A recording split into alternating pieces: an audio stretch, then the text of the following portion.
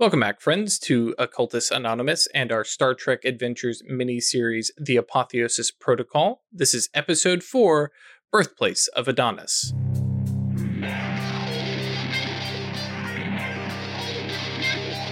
Hey everybody, welcome once again to Occultus Anonymous.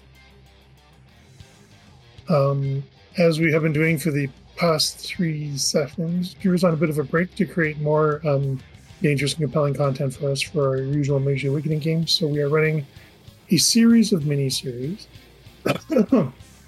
featuring other game systems and different storytellers and that kind of thing. So we're currently in the middle of a Star Trek Adventures arc based on the Star Trek Adventures book by Modiphius.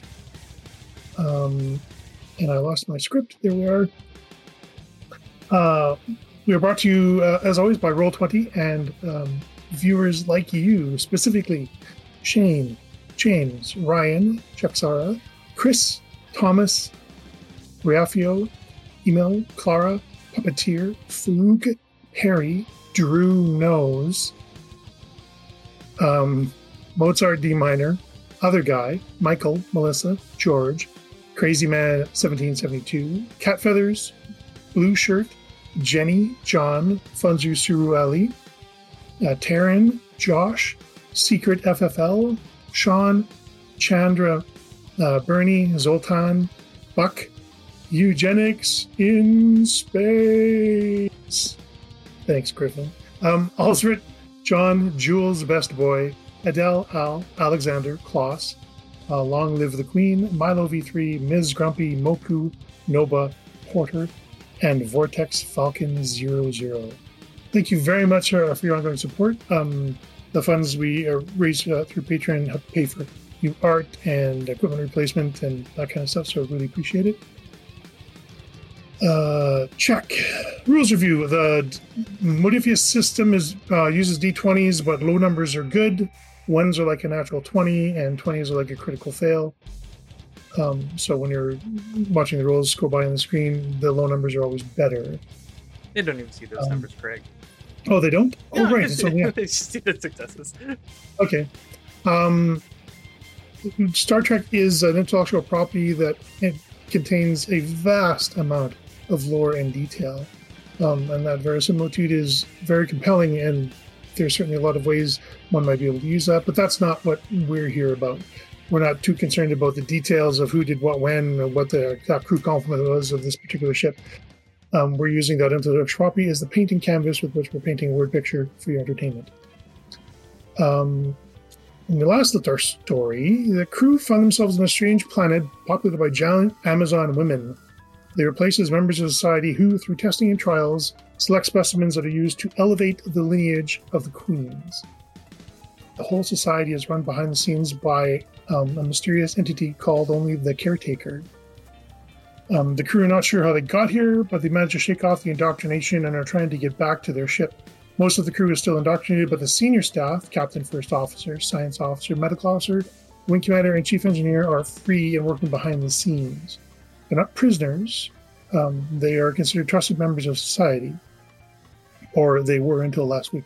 Recently, the crew has poked a little at the leadership of these people, the Queens. And their poking has led to some questioning of things that the Queens had just accepted without thought. In one particularly dramatic event, this was very traumatic for the Queen involved, who was a lover of the arts but had never composed anything on their own, had never even thought that that was something that one could do. So the idea that one of the crew composed a poem on the fly just right there in front of her was mind-blowing, to say the least. Unfortunately, this caused a bit of an altercation with some androids. Captain Chisor and Queen Ayans are now fugitives, traveling on foot throughout the city streets, trying to evade the censors of the Caretaker. The androids that were used were the same model as the ones that were working in the medical facility with Dr. Hudson. They do not seem to have a lot of combat protocols programmed into them, so they were fairly easy to defeat. They do have magic wands. But they do have magic ray gun wands, yes, that only do non-lethal damage. Commander Kidneal, seeking potential reinforcements and possibly trying to foment the rebellion, has obtained the loyalty of some indoctrinated Nausicaans and was looking to get them out of the detention center. He's going to need the help of Servitors 251 and 264 in order to do that. But he's also had his eye on the next phase. Sooner or later, the crew is going to need to get off this planet and get back to their ship. So on his shopping list of things to do is find a way off the planet. Dr. Hudson has had their duties in the medical center expanded, including helping with the preparation of the next generation of queens, all based on modified DNA of an ancient queen known as Mother Athena. His exposure to the advanced technology has been a rare treat, and he seems pretty settled into his role right now, just soaking up everything he can like a sponge. For all their technology and generations of eugenics bent on improving the queens, you have a lot of evidence that the society is sick. There's been no signs of growth or progress in at least 100 years. And based on the reactions of the queens to certain questions, it seems the queens themselves may have been indoctrinated, similar to the candidates that show up randomly on the planet and are thrown into the trials. And that's where we left off, unless I missed anything. Shavor getting into the arena.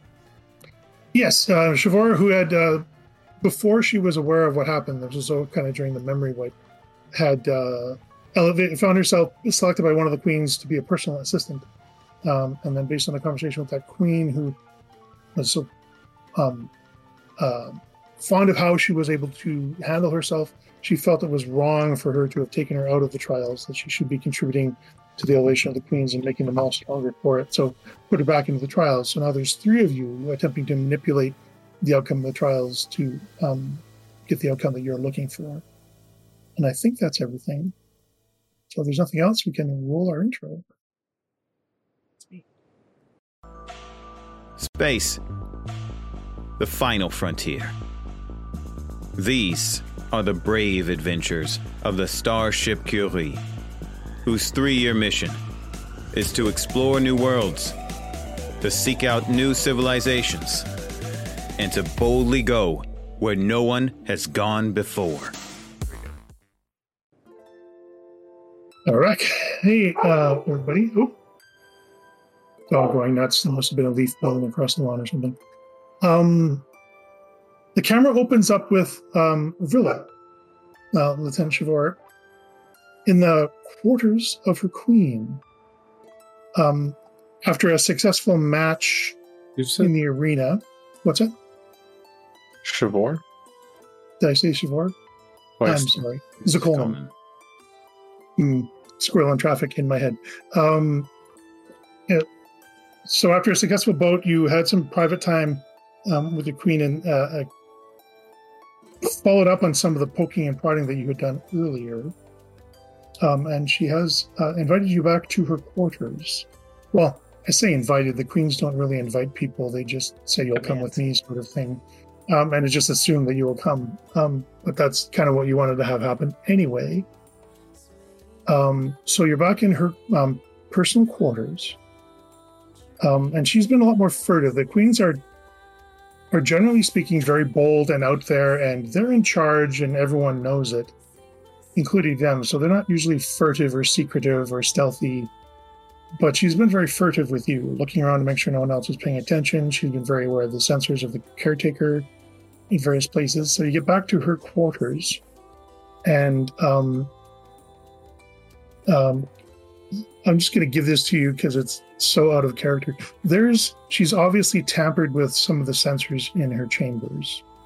Okay. So yeah, like I was going to be eyes up looking to get a spot on all the cameras. Some of them have been messed with. Yeah. So definitely, you walk in, you look around, and you see that several of them have been messed with. Some of them have been images placed in front of them. Rearrange the furniture just to cover it. Yeah, or actually just put up a picture of what the room would look like to the camera. Oh, nice. And that kind of definitely been some steps to blind the sensors in the room. And she's in a bit of an agitated state. She walks in and she's heads to the table and pulls out a chair as if she's going to sit down, and then turns and continues pacing. And then she turns to you and she says, I've done some digging on where you all come from. And I'm blocked at every turn. Is this a conversation we should be having? I need to know some information, and you are in a position to provide it. I'm just going to nod instead of like saying it out loud because I feel like they're still listening even if they can't see us. Oh, we should be fine here if you're worried about the sensors. Okay. The reason I tampered with the sensors in this room is that all of my inquiries are blocked. It's not that it doesn't produce any information, it's that I'm not permitted to see it. Caretaker. That was my first assumption. I looked into that as well. And that was the response I found. Because I was curious. That was the first time I saw the name of the caretaker. Before you opened my eyes, we had always assumed that the candidates arrived here were volunteers. They entered our society quite willing, and most contributed in their own way, and were faithful and dutiful servants and valued members of our society. But based on your questions, I've been led down a path of questioning all of that. Go ahead. Is it safe to speak freely? It's safe to speak freely. I can tell you some of the answers to these questions. I've interviewed a few, but your responses and actions set you apart somehow. I want to know more about you. Who you are, where you're from, what you remember of your life before you got here. I remember everything. I need you to be a little more specific. Most of the candidates that arrive here remember that they had families, they remembered that they had a life before, that they lived somewhere else. But then they came here. I know that... Still not sure how we were brought here. There was a distress beacon that we took onto our ship. And then the next thing I know, I woke up here. Which implies this was not consensual. No. There was some level of mental brainwashing, control put in as well. Because I do not... protocols. Yes. I do not remember anything until I actually woke up. So you didn't come from a planet, you were on a ship. Yes. What type of ship was this? I'll describe The best type of ship. the And she's looking more starship. she's more looking for the nature of, like, was it a warship or an exploration ship or a trade ship is sort of what she's getting at. An exploratory vessel. I am the chief science officer on board. How do you remember this? I got shocked, and apparently that was what was needed to fix my brain. I don't know if it works for everyone. The weapons in the arena.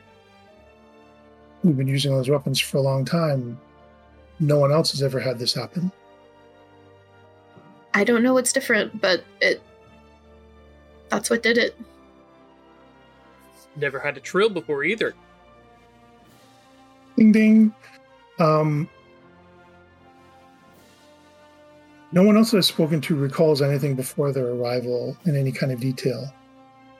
They don't remember what they were doing before. You're the first one I've spoken to that has a clear memory of being somewhere else on a ship doing something different. And then there's a blank space and then arriving here. Are all of the candidates, have they all had the same experience that you have had?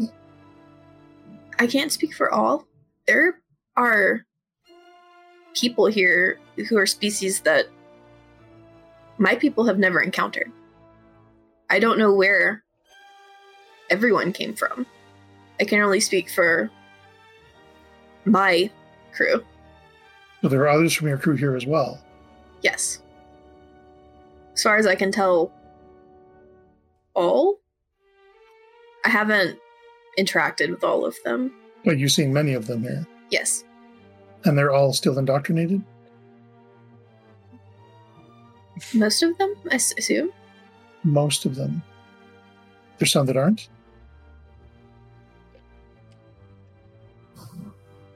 Yes. I was woken up intentionally by another who was... I don't know. I don't know how they found out that this works, but... She stops pacing at this point and consciously takes a seat. Having clocked your hesitation, she takes a moment just to meet your eyes for that connection as she says, "Thank you for trusting me with that. If there are more of your companions awake, then I assume you were trying to get back to what you were doing before. As much as I believe in the goals of our society, taking people against their will and forcing them to participate is not something that I agree with on a moral level. The ancients, one of their guiding principles was governing by consensus and the rights of individuals to freedom. These are some of their highest principles that they espoused, and we have adopted that to follow in their footsteps. But everything about what has been happening here seems wrong and counter to what the ancients would have done. I only seek to understand. You have nothing to fear in sharing with me. Although I understand there are other factors that may cause you to hold your counsel. Yeah, then I'm just going to look around at the covered up sensors.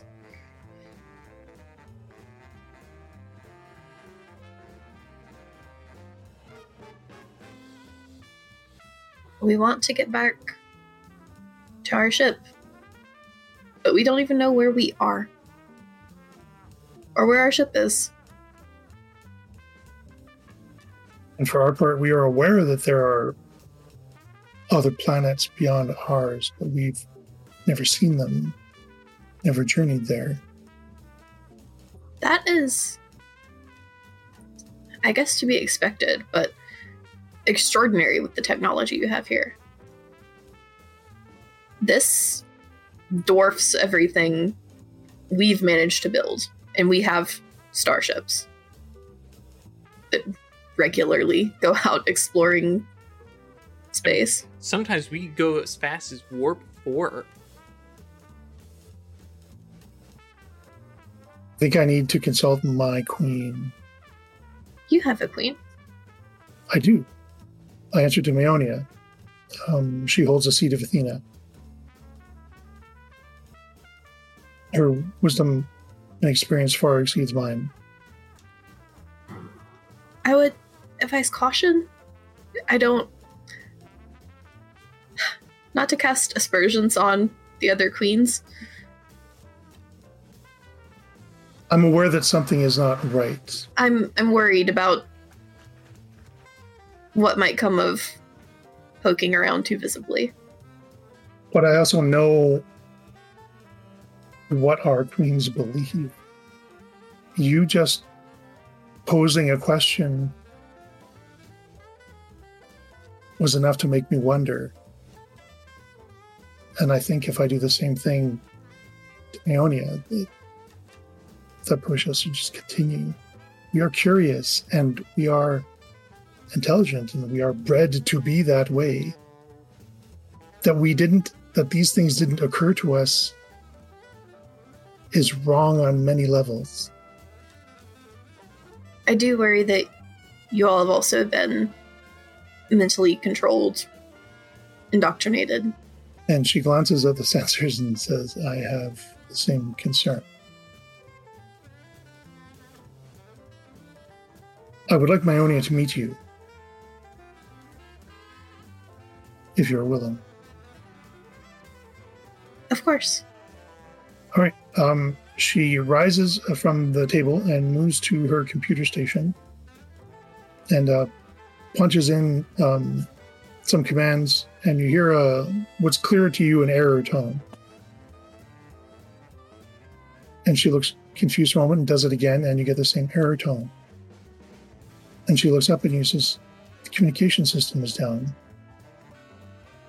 It's never been down. And we fade wipe. I think I know how to do that now in OBS. We're in the camera opens up in the medical center. And servitors 251 and 264 are with Dr. Hudson. And they're quite excited. The time for this session of trials is coming to a close, which means a new generation of queens will be born. And they're very excited about this. So they are, in many ways, they're emotionless when their programming is engaged. When they're doing one of the functions that they're designed for, they're very methodical. But outside of that, they do display occasional emotional responses to things like anticipation and joy and experiences like that. So when they're not immediately involved in a task, they are clearly displaying excitement about what's to come. They are really looking forward to this new generation of queens being born in a very like maternal and paternal sort of way, that they're going to be, raising a new generation, and they're really excited to look for the potential. The next generation? The next generation. Yes, sure. That's all I got today. Craig is medicated, just to remind everybody. Give him a second. So it's striking when one of them sort of stops what they're doing and just sort of stares blankly at a terminal where there's some words sort of flashing. And Servitor 264 says, oh, no. And Servitor 251 comes over and says, casually, like, what's going on? And then looks at the screen, and then her face goes blank. And they look at each other. I thought everything was going well. What's wrong? And the two of them sort of have a bit of a freak out, but you ask them, what's wrong? Servitor 251 seems kind of overwhelmed and isn't able to respond. 264 is overwhelmed and not able to respond. So Servitor 251 looks to you and says, "It's the Epanoparafi protocol. This hasn't been done in a long time. How did everything go so wrong so quickly?" What protocol? The process that we follow to elevate the queens occasionally goes wrong. And the caretaker has a protocol to reset the development. We're being told we need to prepare for that. And then Servitor 264, so no, I can't do that again. And Surge 251 trying to comfort him said, well, we're only told to prepare. It hasn't come to it yet. But he's still, I can't do that again. And they're kind of stuck in a mental loop there. They've been given instructions that they really don't want to do. But Servitor 251 is sort of methodically, as she's trying to calm down Servitor 264, is methodically starting to get some stuff ready, setting aside equipment and things like that. They're still there and they're aware of your presence, but it feels like they have bigger things on their mind.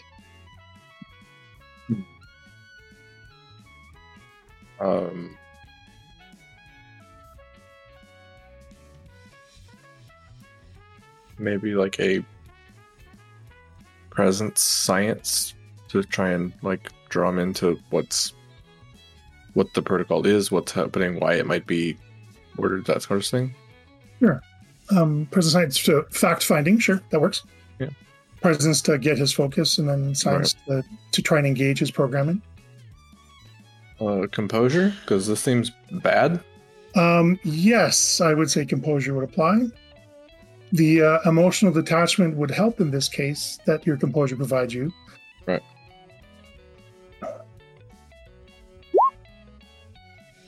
Oh no. So you try and ask him what's going on, and he kind of looks at you with like horror on his face, and he just says, I can't do that again.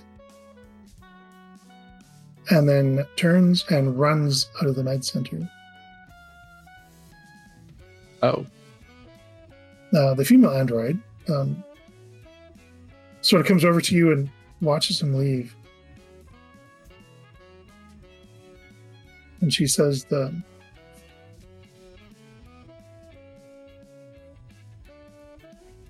we were the ones who started this iteration.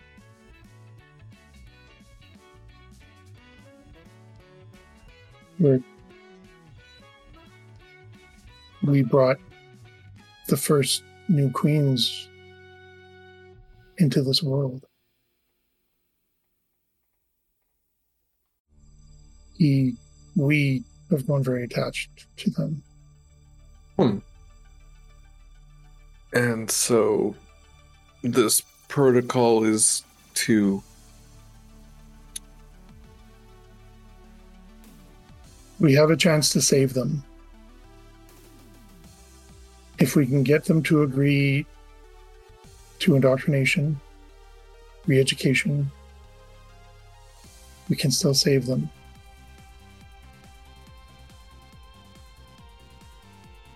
I think that's where we have to focus our efforts now, is convincing them that that's the best path. And she sort of looks out the door where the male servitor is gone, and then looks to you. Will you help me? I don't think I can do this alone. Will I help you try to prevent this protocol? Yeah, help me convince the queens to submit to re-education. That does not sound good. What does that entail? It's when new candidates arrive, they go through an education process to prepare them to function as members of the society. Right. It gives them everything they're going to know to operate, and the protocols and the languages and everyone. All the candidates go through this, but on occasion, we have applied that to the queens as well. If I can convince them to go through that again, we might be able to save them. But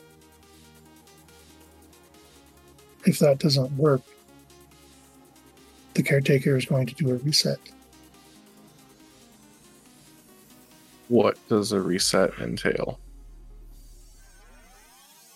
Give me another presence insight in this case. Or no, I'll go for presence science. Or actually, in your case, because you have, I was going to say command, you can use your medicine instead, if you would, because you have that power of command kind of thing. Bedside manner or something. There we go. Doctor's orders. Okay. So with the previous competition, yeah, you can bank a momentum if you wish, or use it on obtain information. I'll bank a momentum. Okay. We'll move that over there. And just to refocus my context, because I have a squirrel in traffic in my head, what was your question? What was the statement you made? What does reset entail?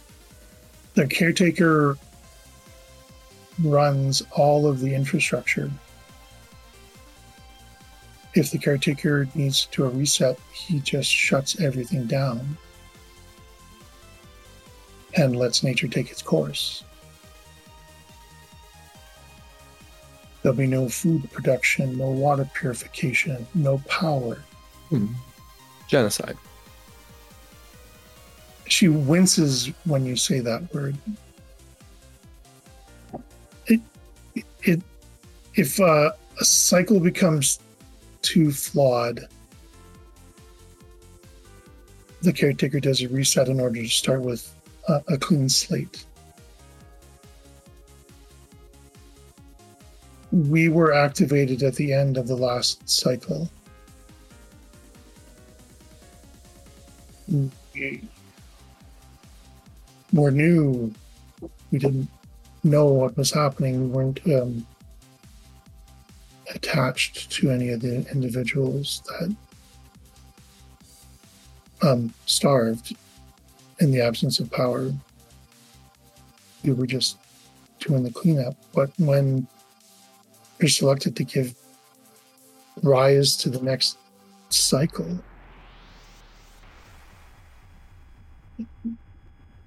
we were like their parents. And in the generations since, we've seen the fruits of our labor grow and mature and accomplish great things.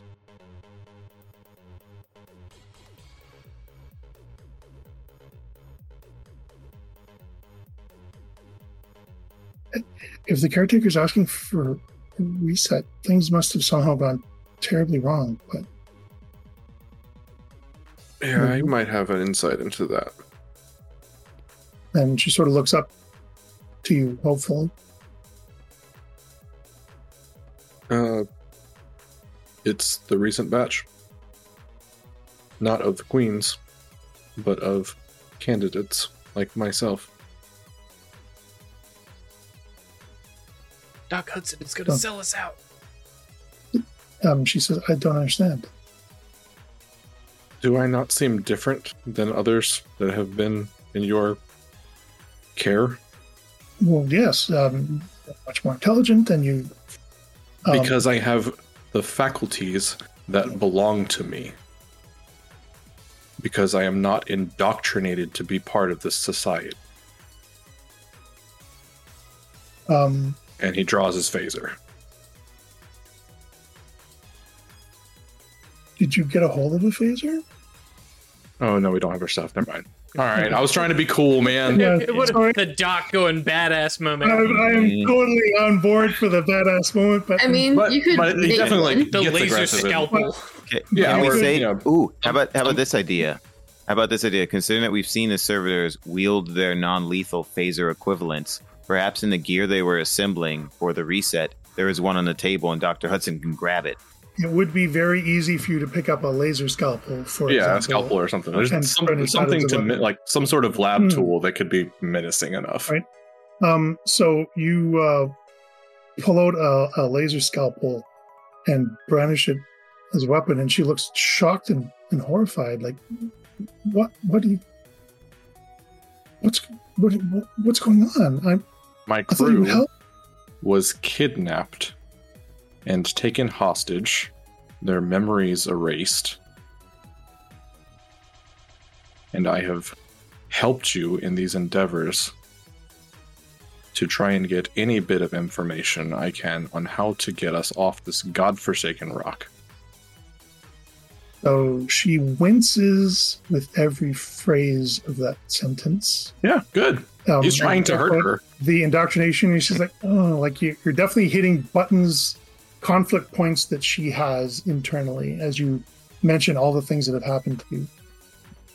Can I jump in here? Chris, would it be okay if Nerjad steps in sometime around here? Can you get here? Nerjad was on his way to get their help in releasing the Nausicaans.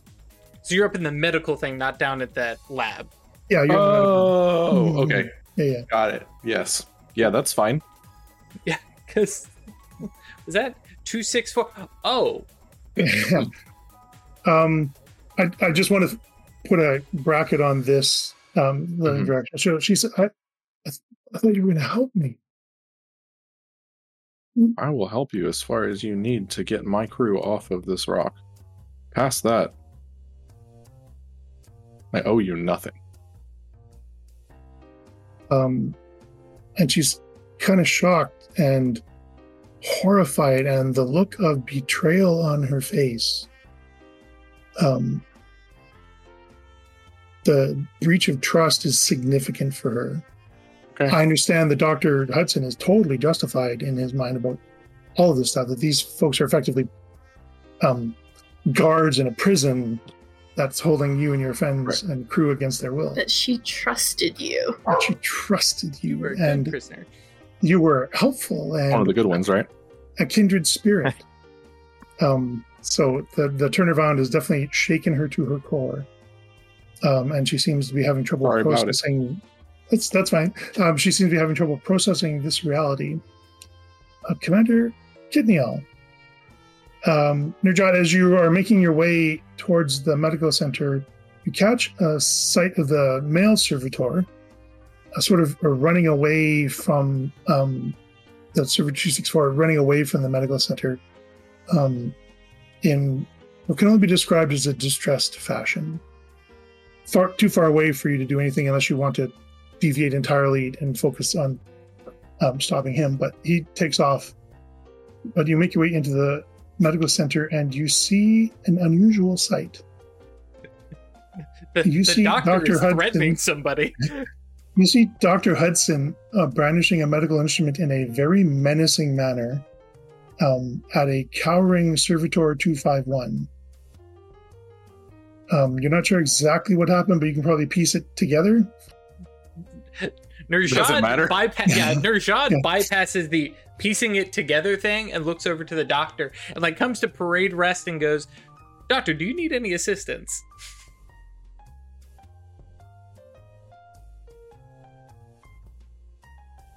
That depends on what the servitor's next choice of action is.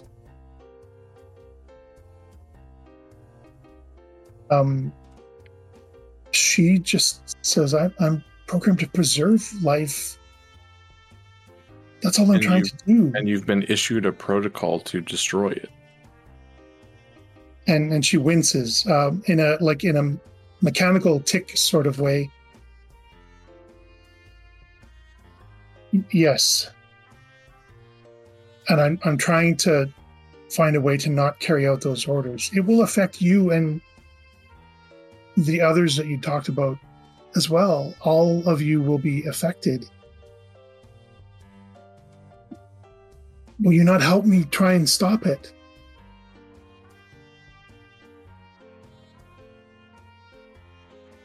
Our crew will try and stop the caretaker from committing genocide, yes. It is the least we could do to follow our own rules, much less those of human decency. Clearly, something happened on the walk over. What is happening? The queens have been deemed irregular, and a protocol to reset the experiment has been issued. I see. 251, would you assist us, since you want to stop this as badly as we do in reversing the indoctrination process of our crew.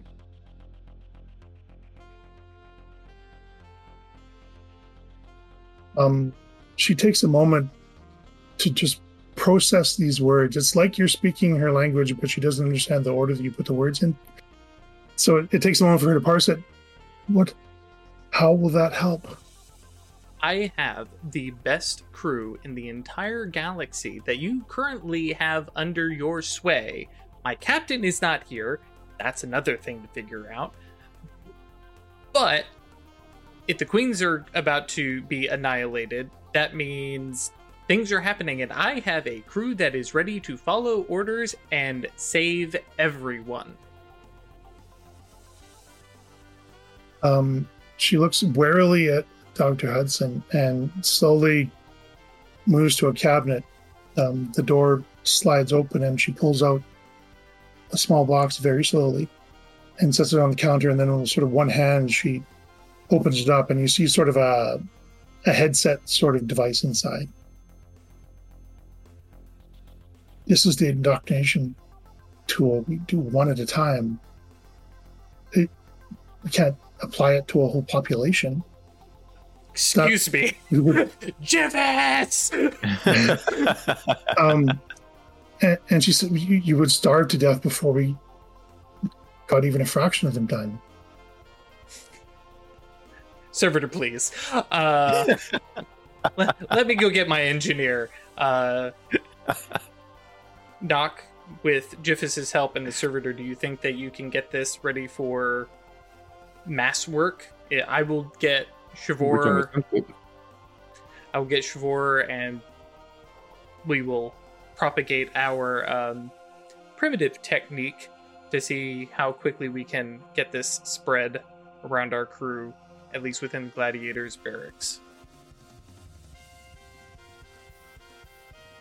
And I guess, like, if you're heading off to go do that, to kind of, like, round out the scene, Doc does, like, set the scalpel down. Okay. Definitely eases the tension. Yeah. I did just realize that Nerjad is like, oh, and I also need 12 Nausicaans released from prison.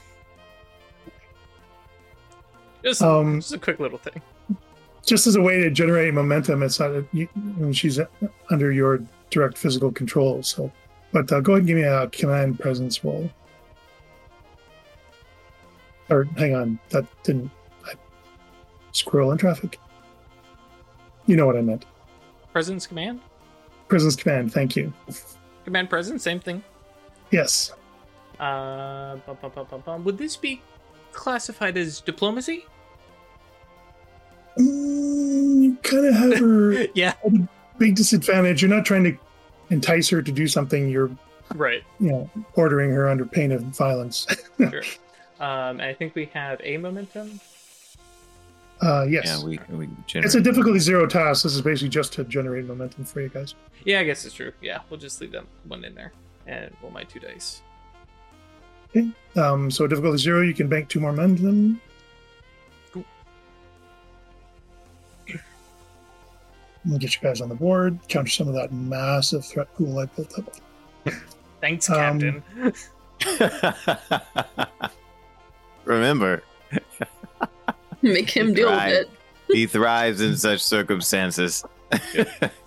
So, what is the plan from here? You've taken charge. Servitor 251 is not an active agent at this point. She's following what you want her to do. So what is the plan? Nerjad's plan is to go get Shavor and the Nausicaans and the pilots and kind of work his way down through his security staff and get them undoctrinated, and I think possibly securing. Well, I guess the queens are all over the place, so I guess at least start with the one local queen, Zakolnin's queen, probably the seat of Ares, I would guess, but that hasn't been confirmed. And then start to get control of an area Right. I'm going to say, for story purposes, that conversation, planning, and next steps and stuff happened out loud. With Dr. Hudson. And she pipes up and she says that the caretaker is taking down the communication system, which will be considered a crisis. The Council of 14 and their senior staff will be assembling. If you're going to do anything on this planet, your efforts would be much more productive if you used their resources as well. Is there anything you know about the caretaker that you have not told me? I know a lot. I don't know that any of it is relevant right now. What is the caretaker? We can theorize that the caretaker is an artificial entity of some kind. We don't know. We've never laid eyes on the physical embodiment of the caretaker. But we are programmed to be questioning and inquisitive. So we had theories that there was an artificial entity that was running the infrastructure behind the scenes. If that's the case, it would have a central location somewhere, but we don't know where. We've never interacted directly with the caretaker. It's always been through message screens and things of that nature. Then I believe that is what you and I shall work on.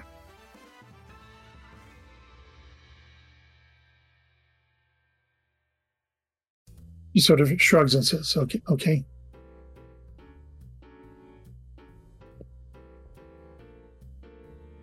But the clock is ticking. You'll find we work well under pressure. All right. She will do as she's been instructed, but she's definitely not an enthusiastic assistant. So she'll need a lot of oversight and direction and stuff like that. Fine. Her will isn't engaged in the task. Right. It's just the point I'm making. Okay. So we cut to the captain, Captain Chuchalor. Haven't just whooped a whole lot of ass. On the run. Making your way through the streets of the city on foot. Mm-hmm. The queen has long ago discarded her impractical but stylish and comfortable footwear to better improve speed and stealth. She definitely is going with a plan, is sort of the vibe you're getting, as she's, you've all seen the pictures of the, girlfriend dragging her boyfriend through different, that's kind of the situation, is you're looking at the city with this giant Amazon woman holding your hand in front of you as she drags you through the city. But she's definitely moving with a purpose. And after a period of time, you enter what appears to be a residential district, and based on just the scope and architecture, would be like for queens would be living here. This would be personal quarters areas. And you guys get into a lift, and this is the first time you stop moving in probably close to an hour or an hour and a half. Wow. She's not winded at all, despite the pace, and you've been having to jog to keep up with her. But she definitely appears to have resolve and purpose, but she hasn't said anything.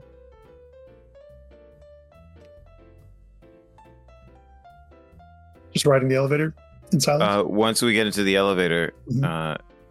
Captain Chuchalor will walk in, will lean against the back wall with one arm, and then turn around, lean against the back, and say, "Are you gonna finally tell me where we're going?"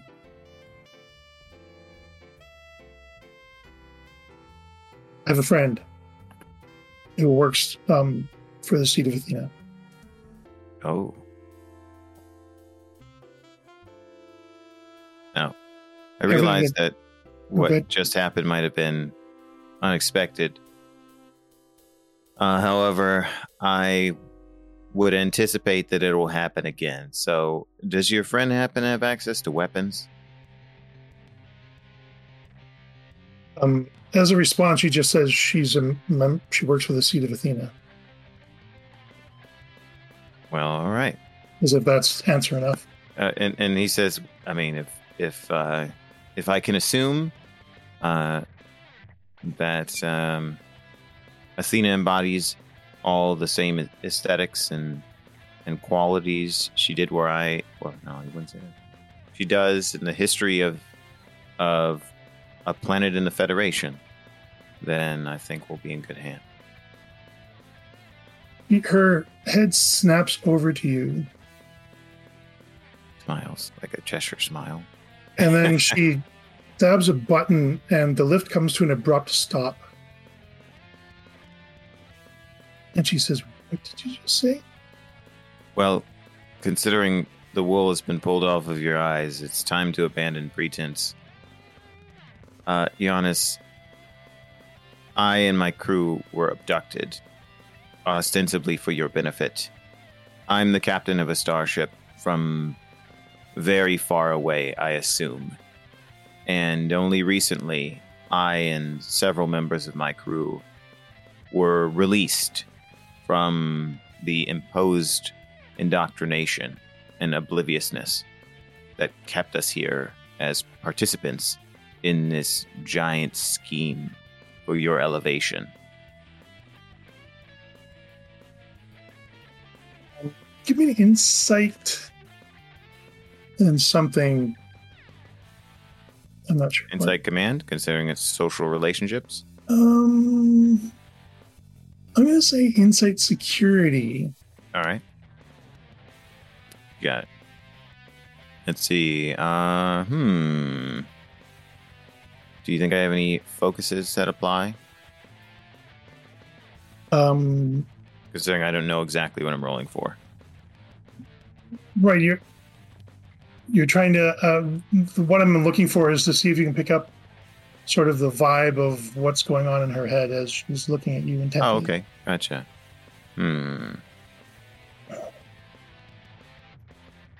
Maybe it's a risky thing to reveal that to her in this moment. I'll go for that, sure. I felt it was appropriate considering that, everything that's happened. Might as well put all the cards on the table. Yeah, you basically just spilled all the beans. Yes.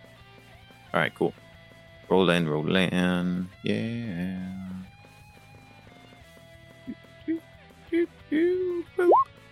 All right. What was the threshold? Difficulty was 1, so you have 2 momentum. You can bank them or obtain information. Okay, I'll bank 1, and then I do want to... Go ahead. Well, yeah, let me answer you first, and then you can decide what you want to do. Perfect. So you were looking at a very intelligent woman who is making a possibly astounding series of earth-shattering, in her worldview, earth-shattering deductions in rapid succession. All right. Cool. So she's processing everything you've just told her and weighing it mentally and shattering internal barriers. Ooh, fantastic. I want this train to keep going. It started with poetic affirmation, and it's continuing in a manner Captain Chichalor considers quite pleasing. So I've banked 1, and you can use the other to obtain information, or bank that as well if you wish. Okay, let's see. Yeah, so the information I would like to obtain, which is a little meta here, is if he continues to reveal information, is that going to cause a problem for him in his relationship with her? Not his experience in greater society and what the council says, but is this going to lead to her trusting him more, or is she going to start to think, you've been keeping a lot of things from me? There is some risk of that. I'll give you that as an assessment. Okay. But she's also aware that her eyes have been opened through your actions. All right, excellent. And that you are have already expressed a desire to help her continue to pull the wool off her eyes. Okay, wonderful. So you think you're in a pretty good spot, but there is definitely a how long have you been hiding this from me sort of possible angle this might take. Mm-hmm. Fair enough. I think he knows how to handle that if it comes to it. So he'll after having shared that, right? He'll be more careful with what he reveals. However, he won't deny or disguise anything if she asks him a direct question. Sure. That's the tact he's going to take. So you see a series of emotions play across her face. Confusion, curiosity, disappointment, sadness, and then it sort of settles down into like righteous anger.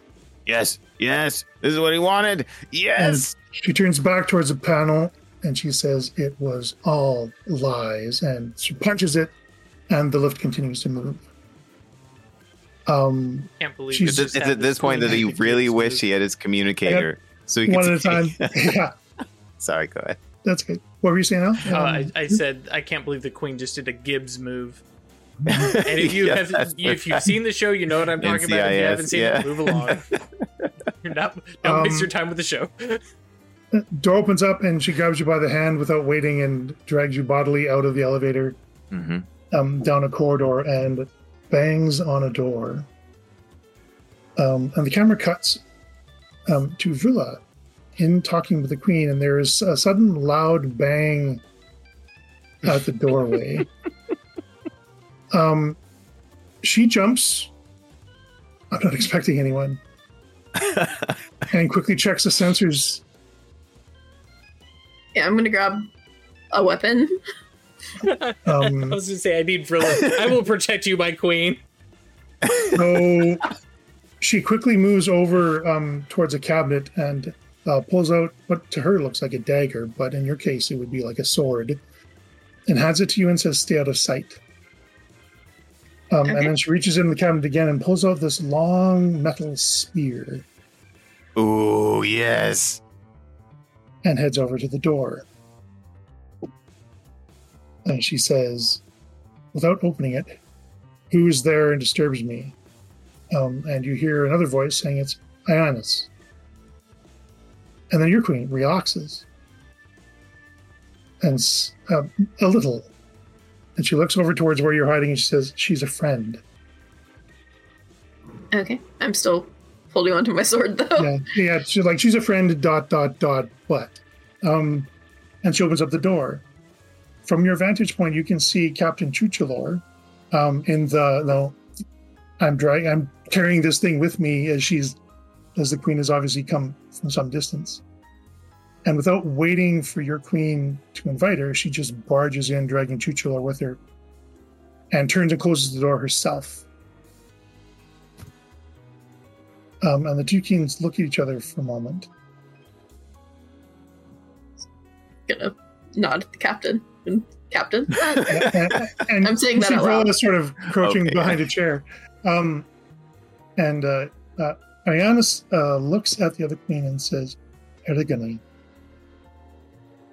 there's some things I have to tell you. They're going to be shocking. But I know that if you think about it, it'll all make sense." And she starts in with all of the candidates that have been coming here have been stolen from their lives. They've been brought here against their will. And then your queen, Villa, who is apparently named Erigone, holds up her hand and she says, "I know. I've always known." Maybe. I've just recently come to the same conclusion." And she motions for Villa to come out of hiding. Ionis looks over at Villa and then glances at Chuchalor, realizes she's still holding her hand quite tight, and lets go. Chuchalor rings it. But you can see the resemblance, right? And Erigone looks to Chuchalor and then back to Vrilla, and she says, one of yours. At the same time as Ionis looks to Tuchelor and back to Vrilla, one of yours. And they have that moment where, they've both been part of this, related to each other, and there's an exchange of information that happens quite rapidly between the two queens. I'm just going to give you guys this for free. These are very intelligent women. That have had to process a lot of information very quickly and seem just fine doing it as they peel back the layers in quick succession. You hear fragments of sentences like, and all about, and the other ones, I know, and then this, and I know, and and very quickly they come to the conclusion that their entire society is based on lies. Bullshit. And it comes to this, the penultimate conclusion for her is that this hasn't elevated us at all. This whole thing has done nothing but hold us back. And Ionis nods and she says, I reached the same conclusion. If we're really going to follow in the footsteps of the ancients, we need to stop it. And that's when Arigone says, the communication systems is down. And Ionis is like, oh, that's going to be a problem. How are we going to tell anyone? And feel free to jump in if you guys want to. Yeah. Otherwise, I will move on. Captain Churchill would say something. Sure. He'd say, we get my crew to fix it. Already on it, Kevin. Yeah, exactly. That's why I said I wish he had a communicator. And Arigone looks to you and says, how many are your crew? He tells the exact number. 273. Yes, that's right. Thereabouts. Plus 12. I was going to say 276. Some deaths here and there, but... Right, and you've apparently adopted two of the queens, so that'd be 278 now. Yeah, that's right. But they're... and Ionis says, but they've been indoctrinated. Not all of them. Or no. Originally, 6 of us have thrown off the shackles of the caretaker's indoctrination. Right? Is it more than that? We've been doing it slowly but surely. There's at least 7. Because there's the 4 of us. Yeah. Okay. Shavor, Shavor, the Yeoman, and Jiffis. That's right. 7. That's it, yeah. Because we stopped doing it to try to not, draw too much attention. Yeah. I thought I had been doing it sort of as people came through, but... Well, we had talked about that, but you guys decided because it's difficult to maintain the facade. Mm-hmm. Didn't want to, until you had more information to go on, you didn't want to try risking it. So yeah, we know how to quickly unindoctrinate people. But you'd still have to do them individually. That depends. Have 2 hands. That's our chief science officer, kids. Determination, I love it. Always practical. And Arigone says there's a better way. The resources of the Council of 14, all of their structure, their servants, that would certainly make that process go a lot smoother. But with the communication system down, how are we going to get to everybody? And at that point, there's another knock on the door. 251. Same tension. Everybody sort of gets into ready poses. You guys are spirited away, so you're not visible.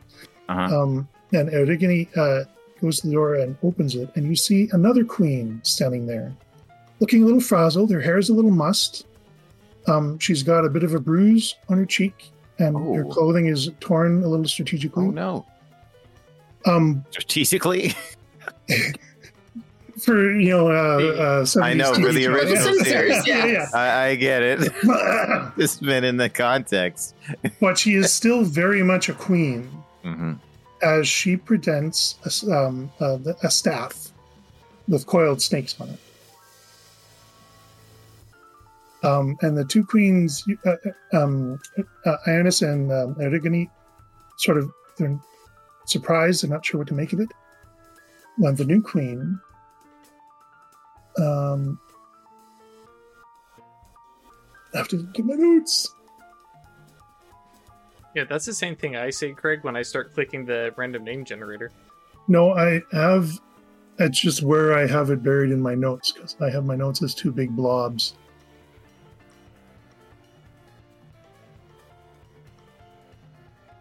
Where did I put Sounds like it's sounds like Hermes is here.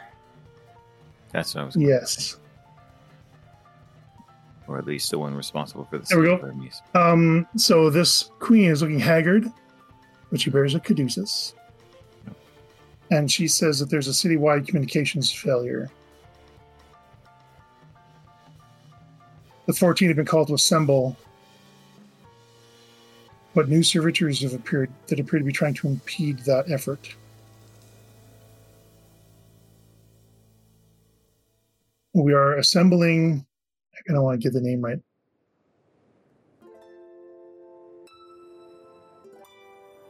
I really should have organized these better, and I wasn't on pharmaceuticals.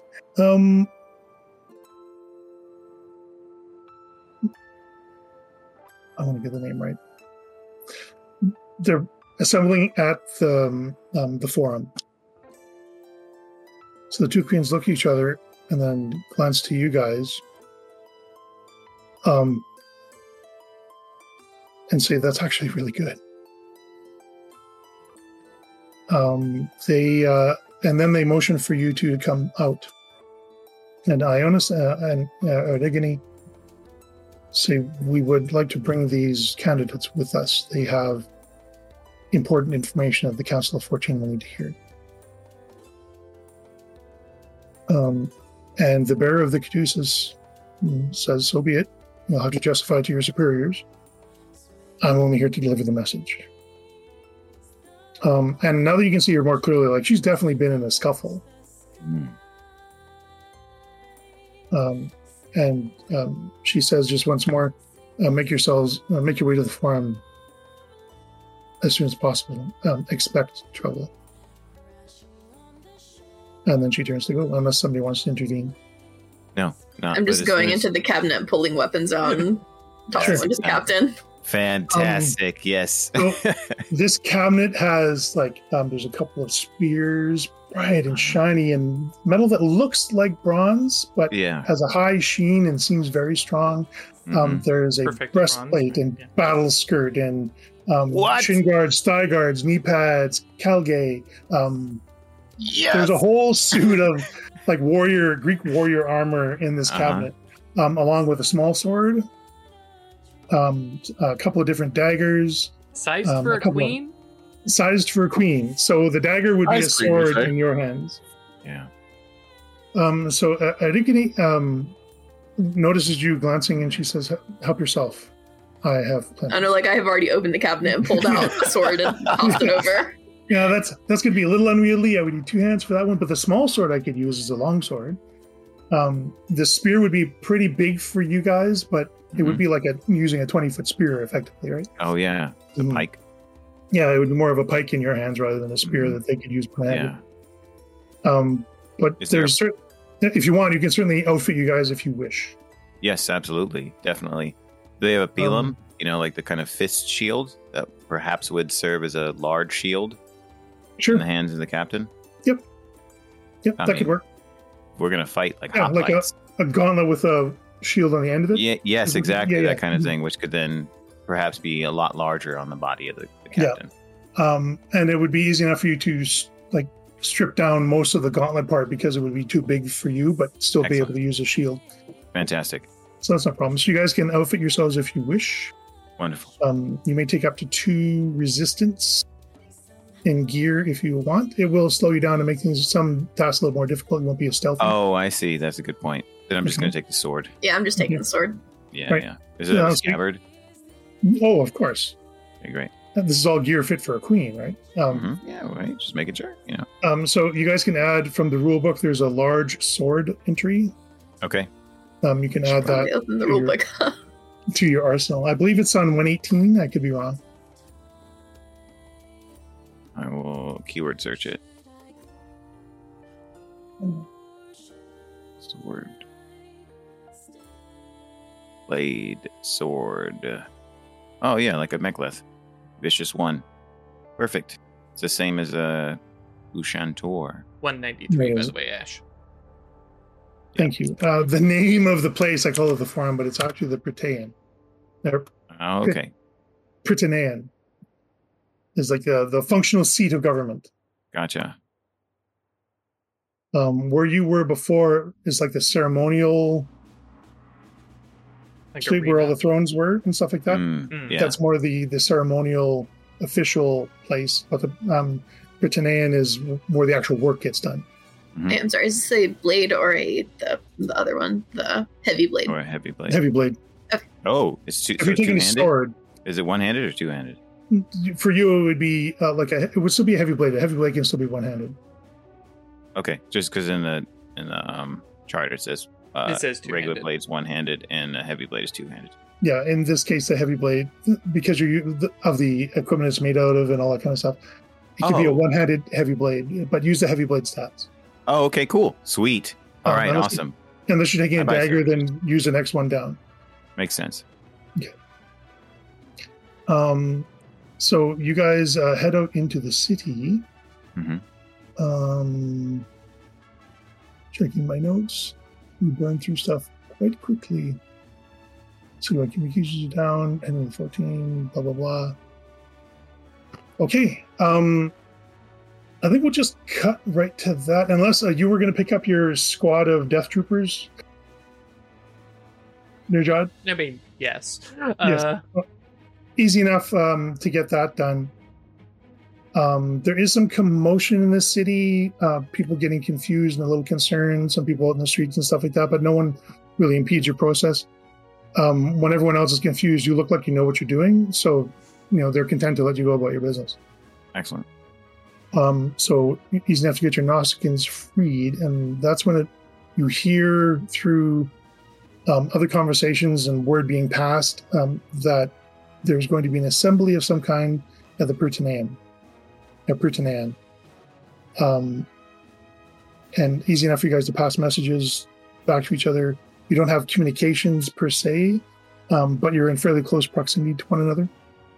So easy enough to get everyone to converge there, and we could do that unless somebody wanted to do something else. Right now, Nirjad, until he hears back from the captain, is basically going into kind of a stronghold mode. He knows where the vast majority of the crew is there with the gladiators and stuff like that. So, unless I'm mistaken, feel free to correct me. It's a small subset of the crew is with the gladiators. Most are scattered elsewhere throughout the city and pockets here and there and that kind of thing. Gotcha. So there is something that Captain Titular would pose to both Erigone and Ionis before we leave, which is that, my queens, if we are going to share our insight with the assembled Council of 14, I'd humbly suggest that you allow me to summon or gain the support of the rest of our associates, considering it might present more strong, compelling evidence when the 7 of us are assembled, all having thrown off the indoctrination. So there's a moment of I don't exactly know what to call it, but authority assertion as Ionis answers without even waiting for it, getting to voice an opinion, says you'll have whatever you need. Excellent. And the camera then I think just fades us back into a large structure, closed. It wasn't open like the formal thrones where you guys were before. And there's a lot of activity. You see there's armored and weaponed up queens standing guard. Some of them have obviously been in scuffles. You see off to one side a small pile of broken android parts. that have a striking resemblance to the two servitors. So whatever altercation has happened, the androids definitely got the much worse end of the deal. Because you're in the company of two queens that are well known, there's no issue for you guys getting inside, and you enter into the Britannian. There are, as expected, 14 thrones on raised daises around an oval sort of room with a larger throne at one end of the room. And you see the 14 queens. Some of them are just arriving. You can see them milling about, getting briefs from some of their servants who are also all queens. This is definitely a public service made up of queens at this point. So it's only their senior representatives that are all here. But some are briefing, some are waiting. Some are definitely like of the warrior sort of stripe. There are a lot more than I thought then. So it's not just the 14. It's not just the 14. The 14 are the heads, but they have structures underneath them. And generally it's meritocracy, I'm sure, but it's kind of age graded, right? So the older will be the 14. Yes, okay. Generally. That's not a hard and fast rule, but yeah. Generally those with more wisdom and experience are the ones that lead.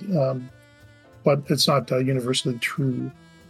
For example, one of the queens is definitely younger in appearance to the others, but still apparently has the same level of authority. So as the commotion sort of settles down, the two queens that are with you, Ionis and Erukani, and you've got your crew assembled with you, Captain. Yes. So Jiffis, Levine. All seven. All seven are there.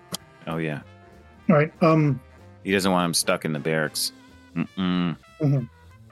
And Ionis says, let us lead the discussion initially, but we'll need you to provide additional context. So we shall. For whatever flaws in our personalities the indoctrination might have introduced, we are all of us curious and intelligent. I am confident that the Council of 14 will understand the situation adequately and be as horrified as we are. Do the caretakers have eyes here? Yes, but and she kind of looks to some of the warriors near the door. We're beyond the caretaker's reach here. There's so much foreshadowing here that it's like, and some of the warriors have definitely seen combat, but definitely made out better for it. So there's at the head of the room with a larger throne is sitting. There's an older woman sitting there holding a staff and an orb, and she just sort of picks up the staff and thumps it down on the ground once. And the room goes quiet, and everybody sort of takes their seats rather quickly. And there's some sort of normal political C-SPAN kind of introductions and setting the stage. But to summarize it, there's a crisis. Communication systems are down. They need to be, that situation needs to be addressed because many of their functions and abilities will not function without communications. This is, in their experience, unprecedented, but such incidents have happened in the past. So they talk about plans to move forward, and they seem to be going through a speakers list. So there's a few people that got on the list before your queens, but eventually Queen Ionis is called forward. And the queen at the head says the seat of Zeus recognizes Ionis. And Ionis steps forward, glancing at Erukani for support, and nods to Captain Chuchalor. And she begins to recite a poem. Yes. And I'll just give you this for free, but if anyone wants to roll to bank some extra momentum, you might be able to learn more out of it.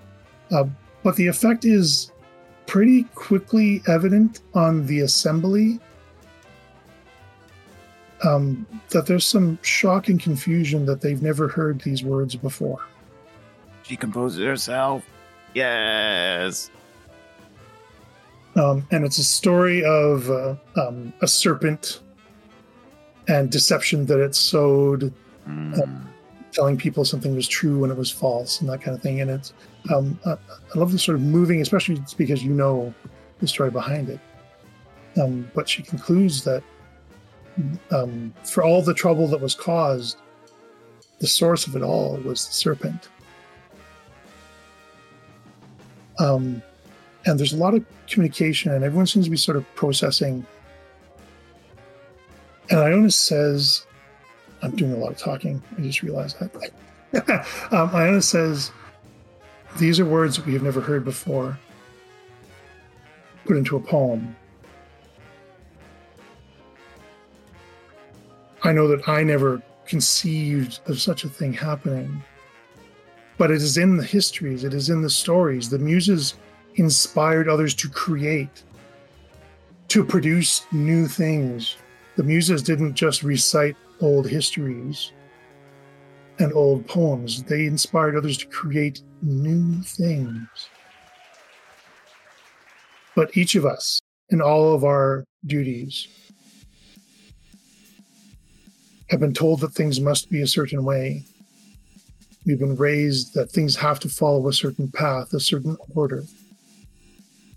And we've just accepted that truth. But it was a lie. We have been told things that are not true. The volunteers that come to us are not volunteers. They have been stolen from their lives, brought here against their will, and been made to serve. Several have recently found a way to undo the indoctrination that has been forced upon them. I will call upon them now to speak on their behalf. Listen to the wisdom that they have to share. The knowledge of our culture as seen through an outsider's eyes. And analyze it for yourself and draw your own conclusions. And then she bows and steps back and motions to Captain Chuchilor. And that is a good spot for a pause. Thank you, everybody, for joining us again. For Twitch guys, we're going to be 10, 15, maybe 20 minutes. It might take a little bit longer. There's some folks need extra tea and 10 to 11. At this point, it'll probably be a quick break. Yep. But for YouTube folks, we'll see you in less than a second because Drew doesn't leave much of a pause between sessions. So, Hi, everybody. Hey, everybody, welcome back to Occultist Anonymous. You will notice we are down. Chris needed to bow out for the rest of the night tonight. Thank you for your service. Thanks, Doc. We were at a I had to make a house call. Yeah, we're at a convenient portion for that to happen. Anyway, so we pick up with Captain Chuchilor having been invited to the floor. And feel free to invite others if you wish. Yeah. Mm-hmm. But you have the floor of the Council of 14. Great. All the queens and their senior servants are listening to you as you step forward. Wonderful. So you had a chance to outfit yourself. So what are you wearing in this instance, just so I have a clear mental picture? Well, I think as you're going to gather from what he says or how he tries to terminate his speech, he's going to be garbed as an Athenian general would be garbed. So, evoking Pericles. Hey, I love it. I love the energy. Okay. Fantastic. With a Xiphos sheathed at his hip. Okay. So what Chuchilor would do, and before, I get in character, right? I think his plan would be to introduce everyone, which I'm happy to do, right? And then request that first Lieutenant Zakolnin, then Commander Kitniol, share some of their own insights, and then he's going to finish up with an exhortation to the assembled council and all the queens. Okay. Great. So, Captain Chichalor says, and this is the first time he's going to use her name. He says, "Thank you, Queen Ionis. Council, you know me in one primary respect, and that is as a candidate in your noble trials, which up until this point, you understood to be for the betterment of your society and ostensibly yourselves. And now you know that it is for a different purpose, and our participation was not something that we chose. We are here from far away, on a mission of exploration and deliberate contact and the sharing of culture and understanding with other peoples. So being here achieves that in some respects. However, as in all cases, we prefer that there is reciprocity, mutual understanding, and consent. I have brought with me,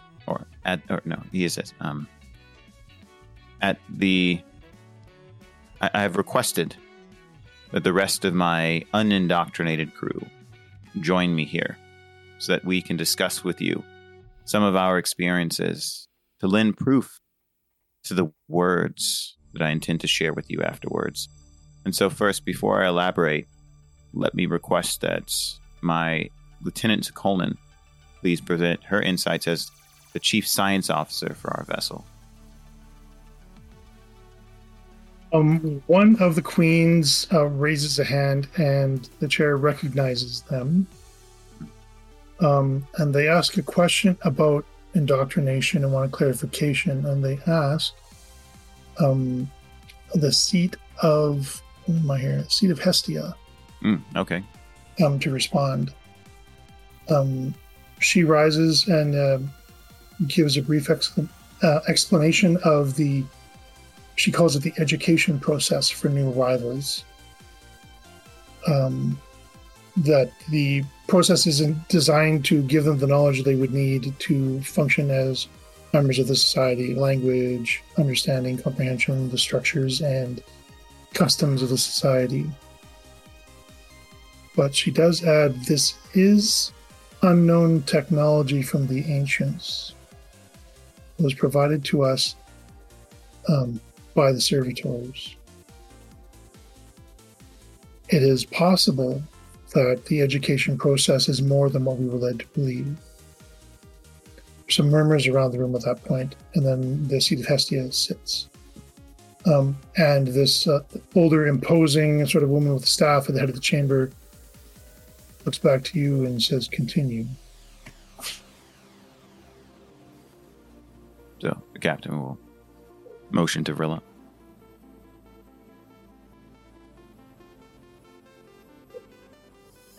Trying to think of what I can.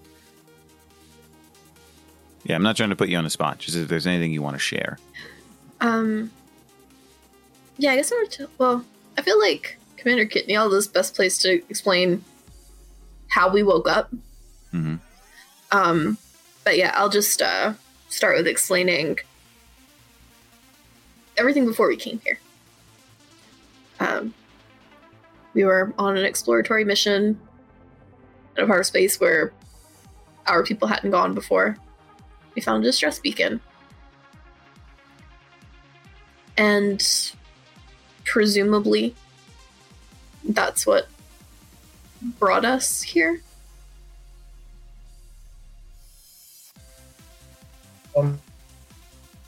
How forthcoming are you with the details of of the activities and things that you're up to before you arrived here? I'm asking because a series of queens are going to ask additional probing questions for clarification and additional context and that kind of information. I mean, basically just saying that we were essentially a science vessel. We were exploring, trying to gather unknown information from new places. Our people send out crews to learn. All right, and that's a level of detail you're willing to get into, or would you answer more specific questions if they ask? I mean, if they start asking about like what are some specific things we have found, then yeah. Yeah, and like your specific position on the ship, they're like looking to gauge the veracity of your tale, sort of thing. So they're asking for additional context to gauge your response. I definitely would tell them all that. Just okay. I was the chief, right? And the chief science officer of our vessel, wherever it may be. Okay. So you spend about 20 minutes answering questions from the various queens in a Robert's Rules of Order sort of formal process. But eventually the last question is answered and no one else rises to propose any further questions for you. Your words have definitely had an impact. This is the first time that they've heard about somebody having a life before coming here.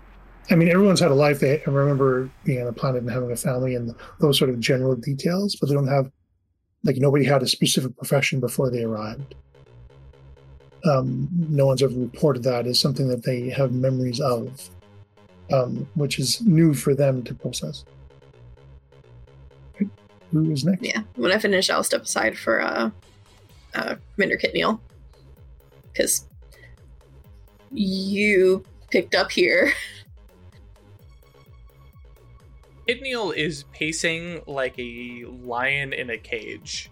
Mm-hmm. The whole like speak softly, carry a big stick. Yeah, we're past the speak softly portion of the day. But yeah, Kitneal steps forward and says, "Listen, by sheer chance and anatomy, did I manage to break indoctrination and therefore wake those that you see here. There does not need to be further discussion about this. If you have questions, I will answer them. But I call this council to action now. You have servitors coming to stop this meeting. You have a caretaker who has shut down services. And according to servitors 264 and 251, all the queens here are to be killed by the caretaker. That's new information. That causes quite a stir. There's some raised voices, some people shouting, and the room kind of devolves for a minute or two into chaos as that bombshell sort of got dropped. Go ahead. That might be a convenient moment for Chichalor to chime in. However, I don't want to step on Drew's toes if there's more that Kitneal wanted to say. Oh yeah, no, Kitneal is doing the whole like reading the riot act to the crew kind of thing. I'm sure the captain has seen this. He's like, yep, everybody go ahead and yell and scream and complain, and like I'll be here when you all are done and ready to metaphorically continue. Slapping them on the nose Fantastic. with a rolled up newspaper. Yeah. But so if you wanted to jump into the chaos, sure, if you wish. Okay. So Chichalor will step forward, right? And as they're yelling, he'll clear his throat. And then he'll turn towards Arigone and ask if he can temporarily borrow her spear. And this is a conversation that's basically private between the two of you because everyone else is sort of busy yelling at each other. So she hands it over, sure. Okay, and then considering how tall it is, right? Mm-hmm. He moves it close to his body, and then balances it so that it's close to the center of his gravity, right?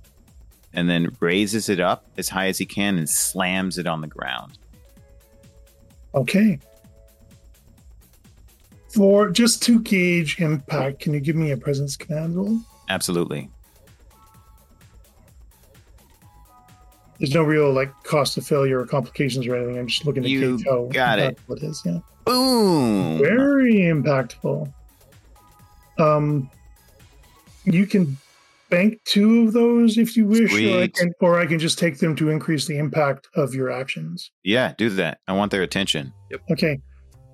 So you slam the spear down quite solidly, and crack a large section of the floor with the attendant sort of spout up of dust and things like that. And that definitely grabs their attention. You also notice like a raised eyebrow, but it might be a little gleam of respect from the older woman sitting at the head chair. Yeah. This is somebody who recognizes the voice of command and the entrapments of authority. Excellent. And she has recognized that you wield those with an experienced hand. So the room falls silent, and there's some people like in the midst of gesticulating at each other as they sort of stop and they look. You've definitely interrupted everything that was going on, and you have their full attention. Fantastic. So he'll politely hand the spear back to Origone, right? Mm-hmm. Carefully balancing it upright so that it's not too much torque on his wrists. Mm-hmm.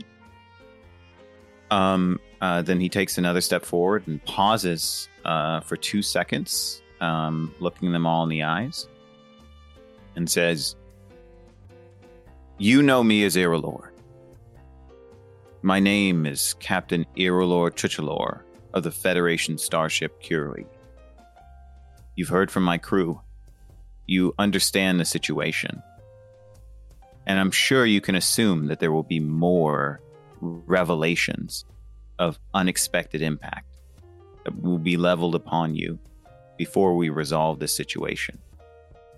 However, we cannot descend into chaos again while we make a strategy to overthrow the caretaker's regime. All of the candidates, I presume, have been brought here against their will for the sole benefit of some program of elevation. The good Dr. Hudson has explained his understanding of the origins and purpose. You have heard about our mission ahead of time, which hints at the missions of the others who were brought here and therefore prevented from undertaking their own tasks. You have heard the urgency from Commander Kitnial, and you all have discussed among yourselves what bearing this information has on your own futures. There is but one thing we need do. We must assemble ourselves. We must not allow the caretaker's plan of purging to fall through, or not to fall through, to be carried out. You are the queens. You are raised and created and live to serve out the ideals of a pantheon that I know of, from a planet my father is from a culture that heavily infuses the exploration and the boldness of the Federation that I am blessed. He wouldn't say blessed. He'd say of the Federation. Yes, that's right. Of the Federation, I am fortunate to be a part of. And then he pauses again and he says, I am a deliberate man. And the attire I've chosen for this purpose is deliberate, because it reminds me of a great Athenian general by the name of Pericles. Pericles once gave an important oration in the context of a funeral, because deaths are a point of transition. They're a point of which we confront our mortality, wherein we can recognize that we've lost something, and yet there are things that we retain. I believe that this moment is the death of your innocence and the death of your ignorance, the death of the caretaker's control on your destiny. And so, as we assemble, I suggest that we are now fighting a battle. And to paraphrase that great Athenian general, I'd suggest that on that battlefield, we remember... Quick, hold on. Don't want to... Okay. Yes. We remember that it is always better to resist than to die resisting than to live submitting. And if we are to fade from this scene, let us fade with a sword in our hand and with shackles around our wrists.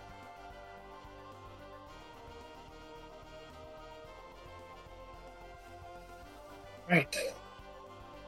In the silence that follows,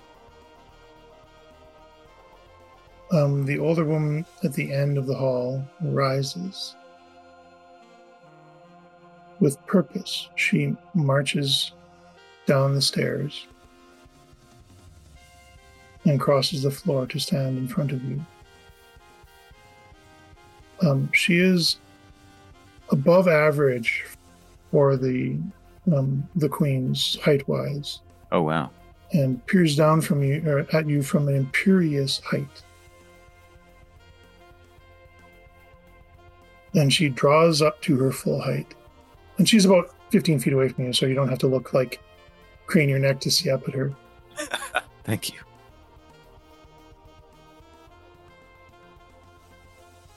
She says, Captain Irilor Chuchalor. I am Nicaea. I hold the seat of Zeus. And I am chair of this council. And its voice. I convey the consensus it builds to our people.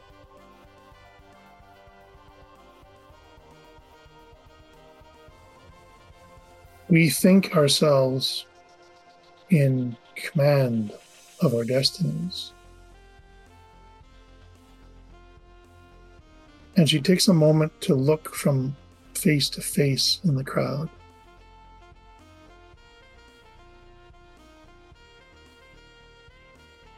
But it seems clear to me, as I'm sure it is with everyone else here, that illusion of authority is just that, an illusion.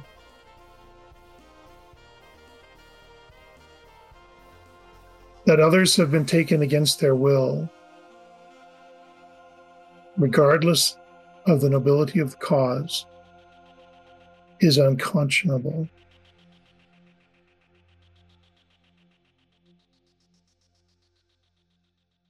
This injustice must be rectified.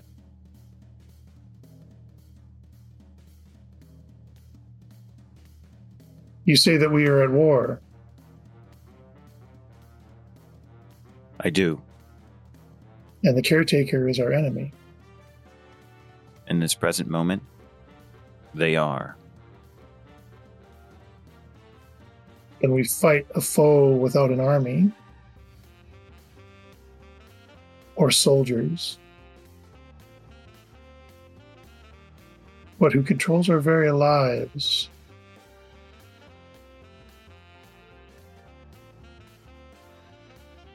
And she turns from you to speak to the crowd.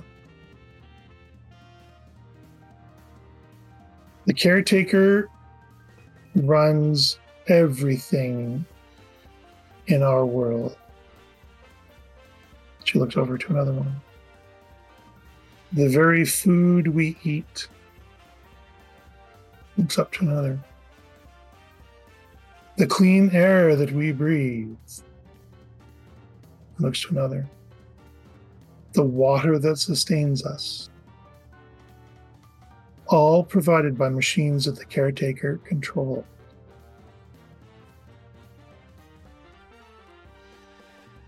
If we are to address the injustice that has been perpetrated in our name,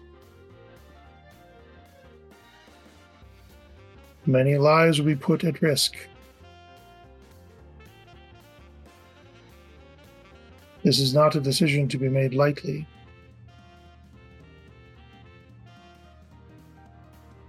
for all my wisdom and experience, and she starts to walk back towards her seat. Even I cannot foretell where the end of this road will lead, nor what our society would look like at its end. And she starts to climb the stairs towards her seat. But it seems clear to me that whatever the destination and whatever form our society takes at its end, we owe it to ourselves and to those that have gone before and journeyed across the void and touched the lives on a distant star to instill in them a sense of justice and freedom that they themselves espoused and that we aspire to. We owe it to them, our forebears, to do what we can to set this right, even if it should burn our civilization to the ground. That is my view. And then she takes her seat. I'm going to step forward. Mm-hmm. We might be able to help you grow your own food. Make your own machines to keep clean air and water under your control. The caretaker does not have to run everything. We have the knowledge for a lot of it. I'm sure among the other people that have been brought here, we can build everything you need. We can teach you to take care of yourselves. One of the other queens arises, and Nikea recognizes Entusa of the seat of Hephaestus, who says, such a transition is certainly possible, but it will take time. We have many mouths to feed. Many would be lost while we work up the infrastructure to sustain us. I'd say this not to dissuade anyone if this is the consensus path, but so that everyone is aware of the facts. Even if we were to succeed in this, it would still be costly. Some murmurs. But Entusa sits down. I am going to spend 2 threat. And then I'm going to spend 2 more. I don't like that. Servitors burst in. Time to fight. You hear from the upper level of this chamber a voice cry out.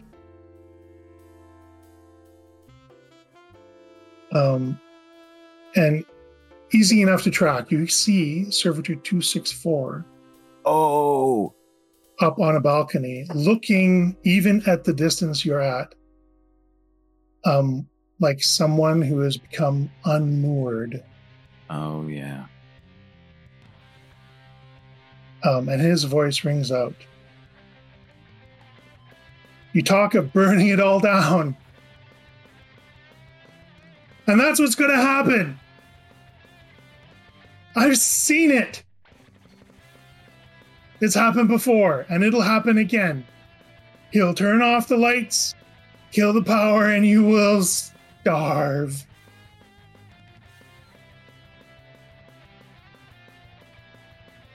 You can't stop it.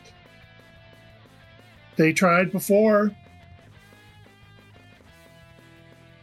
They've tried before. Kitneal steps up. Mm-hmm. 264. I will give you, because of your tactical officer position, information that he is armed. Cool. Which actually, side thing, Ralph, did you not bring me a weapon? Like, Rude. But no, that's fine. Kitnil doesn't care. I will allow Ralph you. didn't get in the cabinet. Fair enough. I will allow you to spend 2 momentum to create an advantage to say that you have, from the scraps and bits and pieces of disintegrated.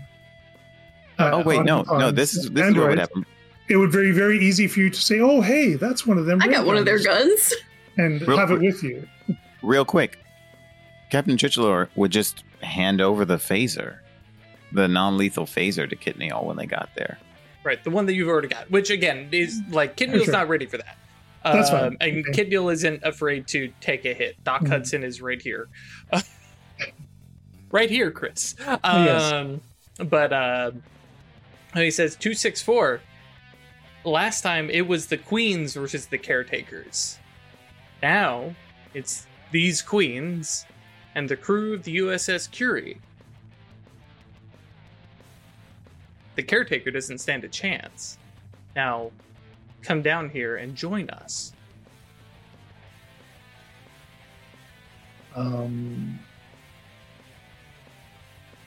will ask for a presence and command roll. You are dealing with somebody who is suffering from a mental break, has been traumatized, and has decided that they cannot see this happen again. Sure. I'm setting the difficulty at 3. Cool. I have focus that applies. Because if this Okay. isn't diplomacy, I don't know what is. Sure. We also have, by my count, 4 momentum. You have 4 momentum. So that I only need 3 of that to take 2 additional dice. Mm-hmm. Do I burn my determination? Yeah, because I want to save him. Because I'm pretty sure this definitely sits with speak softly, carry a big stick. Sure. Let me see something real quick. If you want to wait on spending your...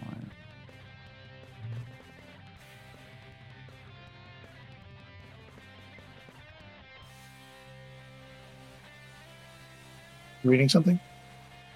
Yeah, I was reading to see if I could do something. I don't think so. Okay. Actually, yeah, I'm not going to use my determination because I remember I have another talent for this: diffuse the tension. Whenever I attempt to That's a good one. persuade someone not to resort to violence, I may add a bonus d20. So I'm rolling 5 d20 with my focus.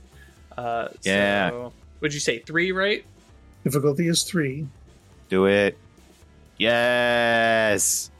Hey, that's good. So for the 2 extra, you may create an advantage if you wish. However you want to implement that in the situation, or you can bank those extra, or basically get back some of what you spent. I'm just going to take that as momentum. But yeah, Kitnil, and specifically, this is why Kitnil was not actually reaching for any kind of weapon. He just steps forward, unarmed, unarmored, and just says 264, listen, you're blowing this out of proportion. Last time you saw a bunch of queens, and those were the old queens. These are the new queens. These are the better queens. And the crew of the USS Curie. You've met Doc Hudson. The rest of us are just as brilliant. Different specializations, but just as brilliant. And it's the Met Doc Hudson comment that sort of slices through the trauma that he's trying to process. And I'm just to sort of a fill in the blanks off camera vignette sort of plays. And we see like a young, very brand new, no hair, no clothing, 264, processing the aftermath of what amounted to a forced famine, and cleaning up the city afterwards, unaware of the impact, but knew that they had fought for their lives with all that they had, and it did no good. And then we see this servitor lifting a new baby out of a canister, and riding herd on 14 children as feedings and changings, and then school, and then playing, keeping them entertained and educated, and slowly expanding out, and then another generation, and then another generation. And Servitor 264 develops a paternal care for this generations of queens that have been entrusted to his care. And the thought of having to watch that whole line that he's nurtured since birth and was terrible, and he couldn't grasp how he could let that happen, but seemed powerless to stop it. And then your words sort of he was an entity that was drowning, and from out of nowhere you threw him a Kisby ring, and he clutches to that.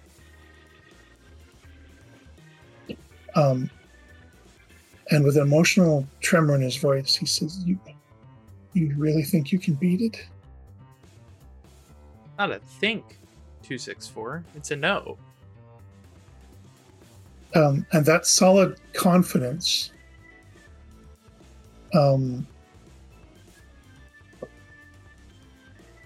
sort of jolts him awake.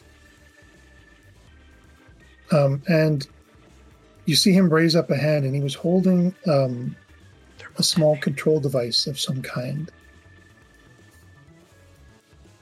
And he kind of glances at it and then smashes it. Just as I was thinking, Kitnil would say, if it's useful, don't break it. Mm. Never mind.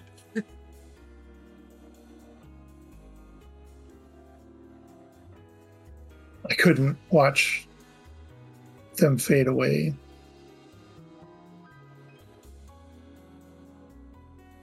This seemed like a mercy, but if you think you can beat it, then let's beat it. And he comes down, taking a circuitous route, and after a moment or so, steps out on the floor and comes up to you. Everything I know. Kitnil interrupts and just pulls him in for a hug. Aww. He's stiff for a moment, but then just collapses into it. Tell me the last time this android has had a hug. And Literally never. No, he was affectionate with the queens in a but in an imitative sort of way, but it's a whole other thing.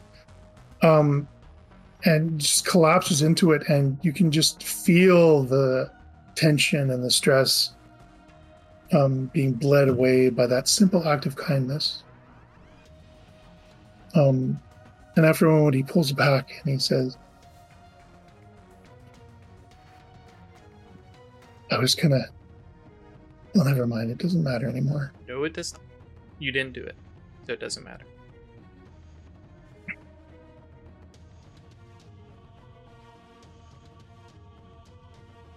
It's wired into all of the control circuitry for every device in the city. And there's central nodes that all those controls get routed through. We can probably trace it with that. Let me introduce you to Jiffus. And Jiffus is like, really? tell me more. Yeah. And again, Kitnil and Captain can feel free to divert because he's the captain. But Kitnil basically says, "I will take care of your queens if you help Jiffus protect my crew." No problem. And they go off and start having a tete-a-tete to share things. You thought Doc Hudson was brilliant. Wait until you get a load of the brains on this one. And Dr. Hudson is working with Servitor 251. Did I get the name right? I think I got it wrong. Yeah, no, and Jeff is working with Servitor 264. Mm-hmm. You're right. So Jeff is working with Servitor 264 to work on locating. There's got to be a central node of some kind for the caretaker. So that's what they're working on. Doug Hudson is working with Surgeon 251 on a way to mass unindoctrinate the candidates. So those are projects that are going to be working in the background. What are the three of you going to be engaged in? And you still have Commander Levine available as a resource as well. Fantastic. And Lieutenant, what's her face? The other one, Shavor. Sure. So you have two other resources available as well if there's extra things that you want them to do. We also have the yeoman. Yeah. Oh, did we actually get... Yes. Did you wake up? we got Nartek. Because we got all it. Captain was like, we have to have it, and Kid Neal was like, fine. Okay. But in the event that something's happening, yep. and dissent needs to be shared. It is Drew's opinion that basically Levine, and her crew basically, I want them to go with the Nausicaans, because I'll be honest, if there's anybody who can keep control of them, it'll be that badass crew of fighters. They might be pilots, but most of them are, just as happy to be in the fight club to locate some form of flight craft, even if it's some mothballed stuff, so we can get off the ground. That's Kit Neal's kind of my focus right now. Sure. And I will, because of some work that you guys have done in the background, like that caretaker, the military forces that it can create, and it can create them, are the servitors, which are caretakers and nurturers and educators. They're not warriors. They don't have any kind of combat routines at all. They're just, they're basically, really adorable, mildly quirky math teachers. Sort of, they're not combat at all. So with your Nausicaan troops providing security, there will be no issues for you guys moving about the city. There's nothing that the caretaker can do to stop that. That's not a problem. So they'll, Commander Levine will be working with Shavor about trying to locate some sort of transport to get you guys off planet, I presume. Mm-hmm. Or if nothing else, at least give us, because I'm sure the rail line is going to be shut down, and that will hopefully be something that allows transport around the city. Yeah, sure. Yeah, so transportation in general, but the golden apple or the golden fleece that they're after is actually shipped off the planet. Mm-hmm. Okay, so they'll be working on that. And what are the rest of you going to do? I think I would be actually working with Jiffus to reestablish the communications network, because I've got the skills for it. I'm engineering 4, so that's a separate task, I think. So if you wanted to build a communications network, that's separate from what Jiffus is doing. Okay, yeah. So that's fine. So establishing communications and being able to coordinate over distances, that would certainly help. Actually help with that now. Yeah, as a physical person there. Yeah. What we lost when the caretaker took down all of their comms. I want to try to, if I can't take control of that, try to patch together something else that would enable us to, communicate. All right. And the Queens are not passive observers and all of this. I have a suggestion for that. So.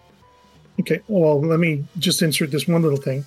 So Ash, Vrilla is introduced to Acradina, who holds the seat of Hermes, and their job is communications, so they are more than willing to provide true resources for you to assist in your task. In the meantime, they will actually serve as runners to deliver messages and communications that way, sort of the old-fashioned. They used to do it as like an honor of the ancients, sort of tests and races and things like that was sort of how they honored their tradition, but they still have those skills. So they'll be able to coordinate communications, and you have 2 or 3 true resources if you wish to help with your project. Okay. What else? So we got the 2 of you left. What are you guys going to be engaged in? Understanding that you're likely to lose power at any moment. I think Kit Neal was going to be helping Lieutenant Zakol. Yeah, if there's not another task, because I bumped his engineering up and even got was it in the nick of time. So I am actually okay at engineering now. That's pretty good. Yeah. Okay, so the 2 of you working together, that's awesome. Unless there's another task I need to work on. Yeah, nothing. This is all kind of driven by you guys at this point, so that all works. Oh no, sorry, that was a motion over to Ralph. Oh, okay, yeah. Captain had some ideas, so I wanted to double check. Indeed. So the first thing you'd want to do is assign Shavor with the responsibility of maintaining emergency supplies and coordinating with any of the queens that might be relevant. Rations, batteries for lights if necessary. We haven't established how warm or cold it gets naturally on the planet. It's implied that the climate is kind of controlled by the caretaker. But if the caretaker turns that off, I, out of character, have no idea what it is. So we definitely want to acquire the resources necessary to deal with that. All right. When and if it becomes important. And part of that may be just people standing at a food replicator hitting repeat while they still have power. Yeah. Okay. Yes, exactly. But he would leave that to Shavor to coordinate. Sure. And then he would want to work with Nikea to come with an overall strategy for this. And also contingency plans in the event that we're not able to take down the caretaker. You know, if they just need to move and leave, right? If they're not able to subvert the caretaker's influence and gain complete control over the immediate society, what if they need to just depart? What if we take them off the planet? What if we need to evacuate a lot of people? All of those the things that we do in the worst case scenario. Okay. Yep. And then let's see, I think there's one last thing he would suggest. Oh yes. He would suggest that because, you know, as the captain prefers, resolving things through force of will. If there is a way for the queens to influence their personal servitors or any servitors with whom they have a positive relationship, that could aid us greatly in any technical tasks, considering the servitors have an intimate understanding of the caretaker's technology.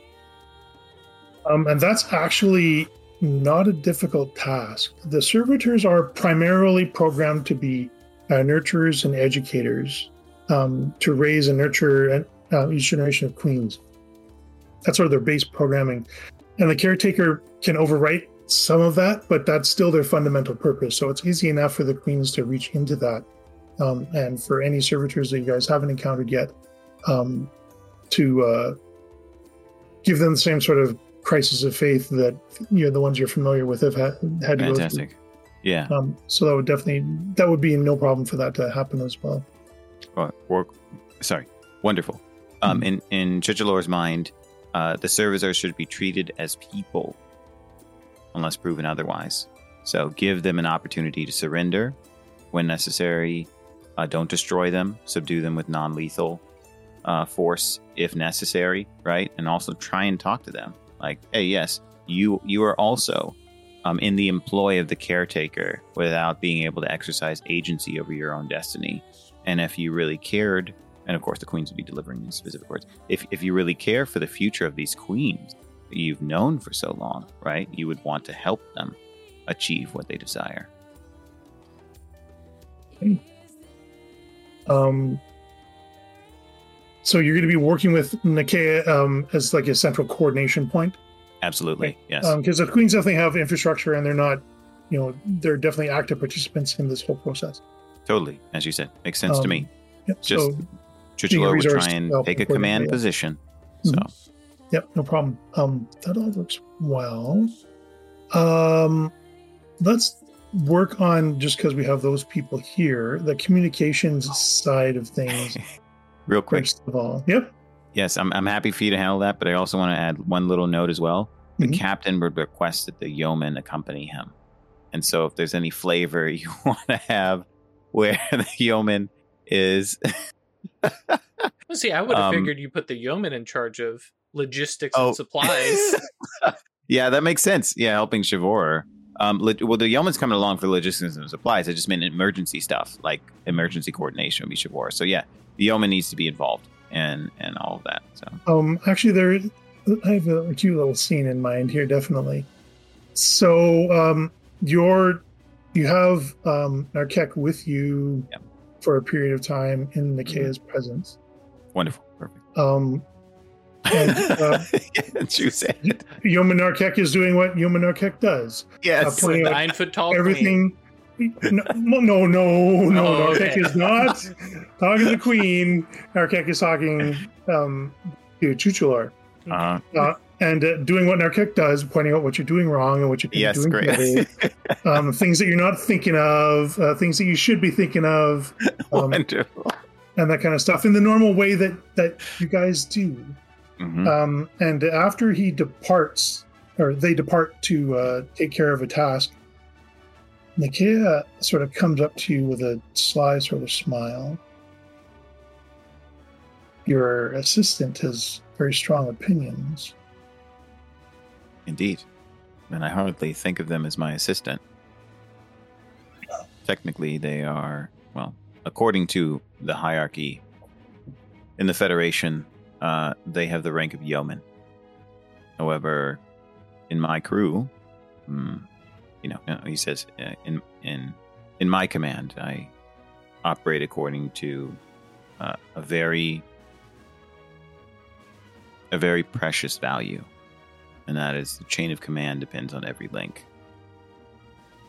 No one is less or more important. Everyone has a different role. And as you observed, I trust Yeoman Narkek to satisfy the role of providing useful dissent. Because when you are in our position of command and responsibility, your decisions have outsized impact. Consequence of making a mistake will fall upon the shoulders of many other than you.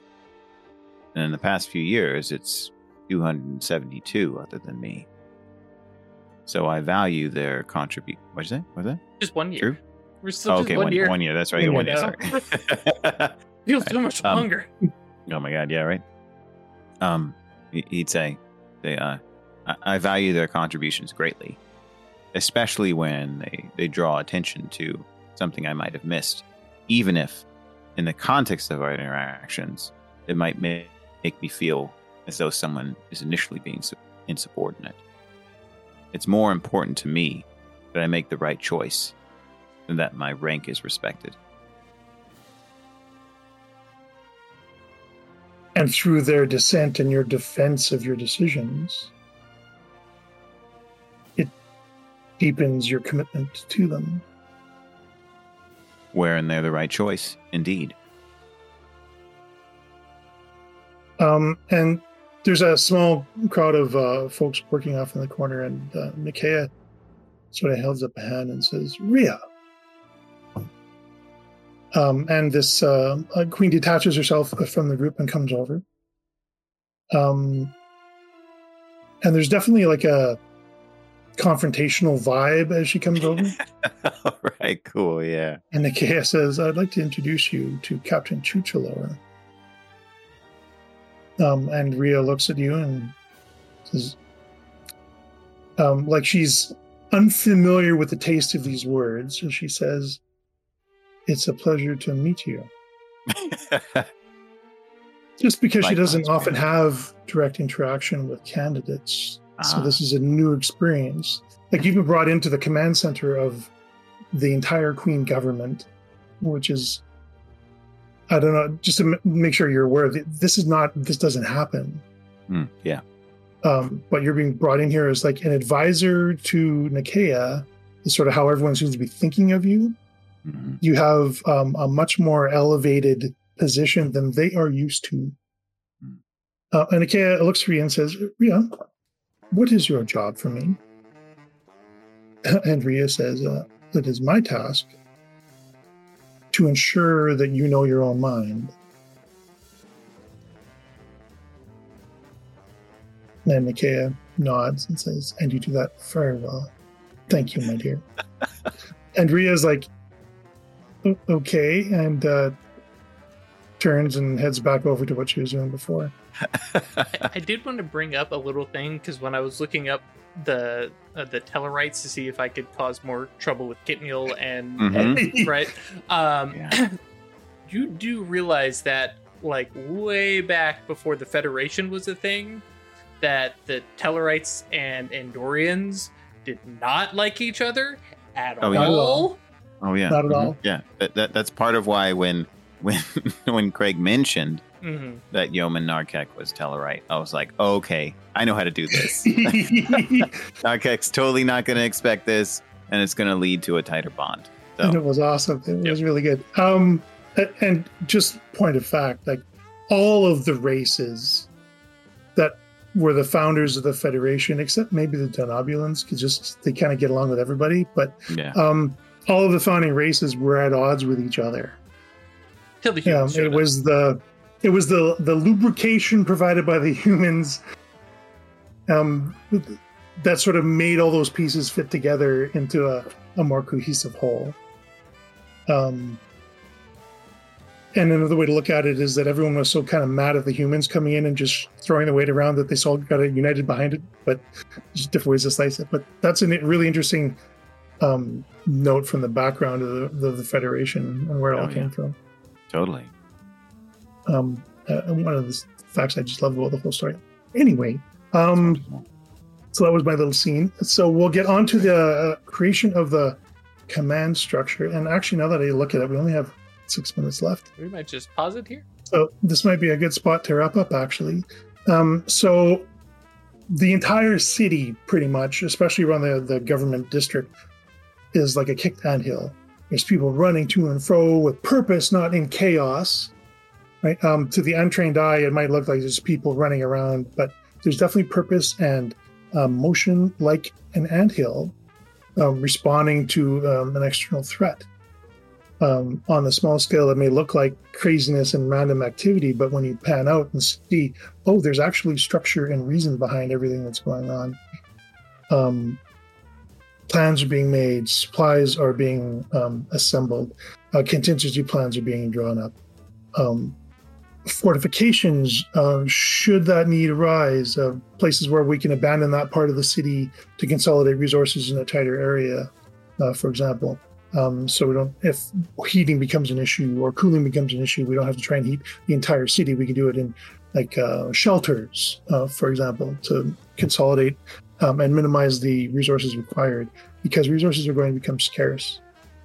And as the sun sets on that first day of the revolution,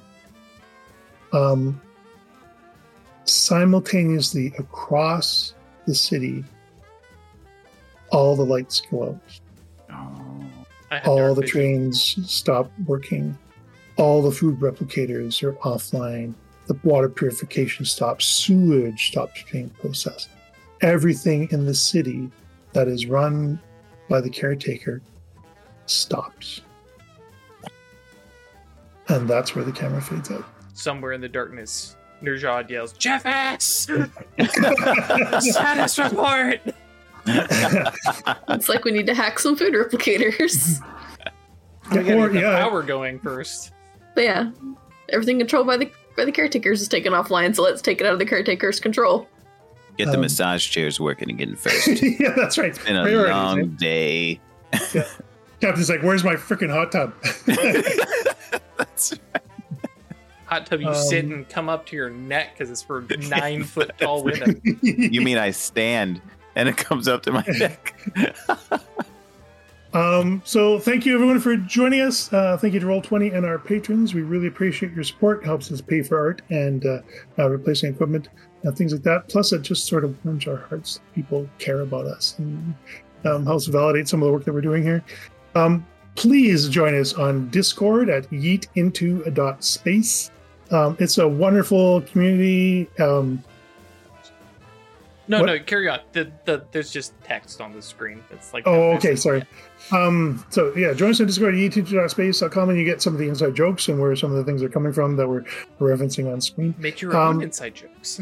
Make your own inside jokes, exactly. And theories. There's this whole other thing going on. Talk about games that you're playing or played. Find other people to play with. All that sort of stuff goes on there. If you feel so inclined, we would welcome you to support us on Patreon at staylucky.club. And I guess that's it for us. Important note, if you are supporting us monetarily on patreon.com or staylucky.club, there is a post up right now it runs for like a couple more weeks. On when we're done with Star Trek, I've got one little one shot that I'm going to sneak in, and then you all can vote on what the next game we're going to play, which is a poll between 3 choices: Geist the Sin Eater, Conan, Adventures in an Age Undreamed Of. It's Conan. It's the quote from the movie. Yeah, right, it's an excellent title. Right, and Numenera. Come vote. It's kind of heavily weighted one way already, but hey. And I believe we're going to be playing all 3 of those. We will play all 3 of them. You're just voting on the order that we play them in, basically. Correct, yeah. And no, we're not telling you who's running them, but all 3 of them are being run by different people. So, I had a rumor Ash might actually run one sometime. Yeah, I heard a rumor about it, but I don't know. Yeah, it's one I started right here, right now. Yeah. So thank you once again, everybody. I had a whole lot of fun. I hope you guys did too. And we'll see you all next week. Join us next time for more bold action.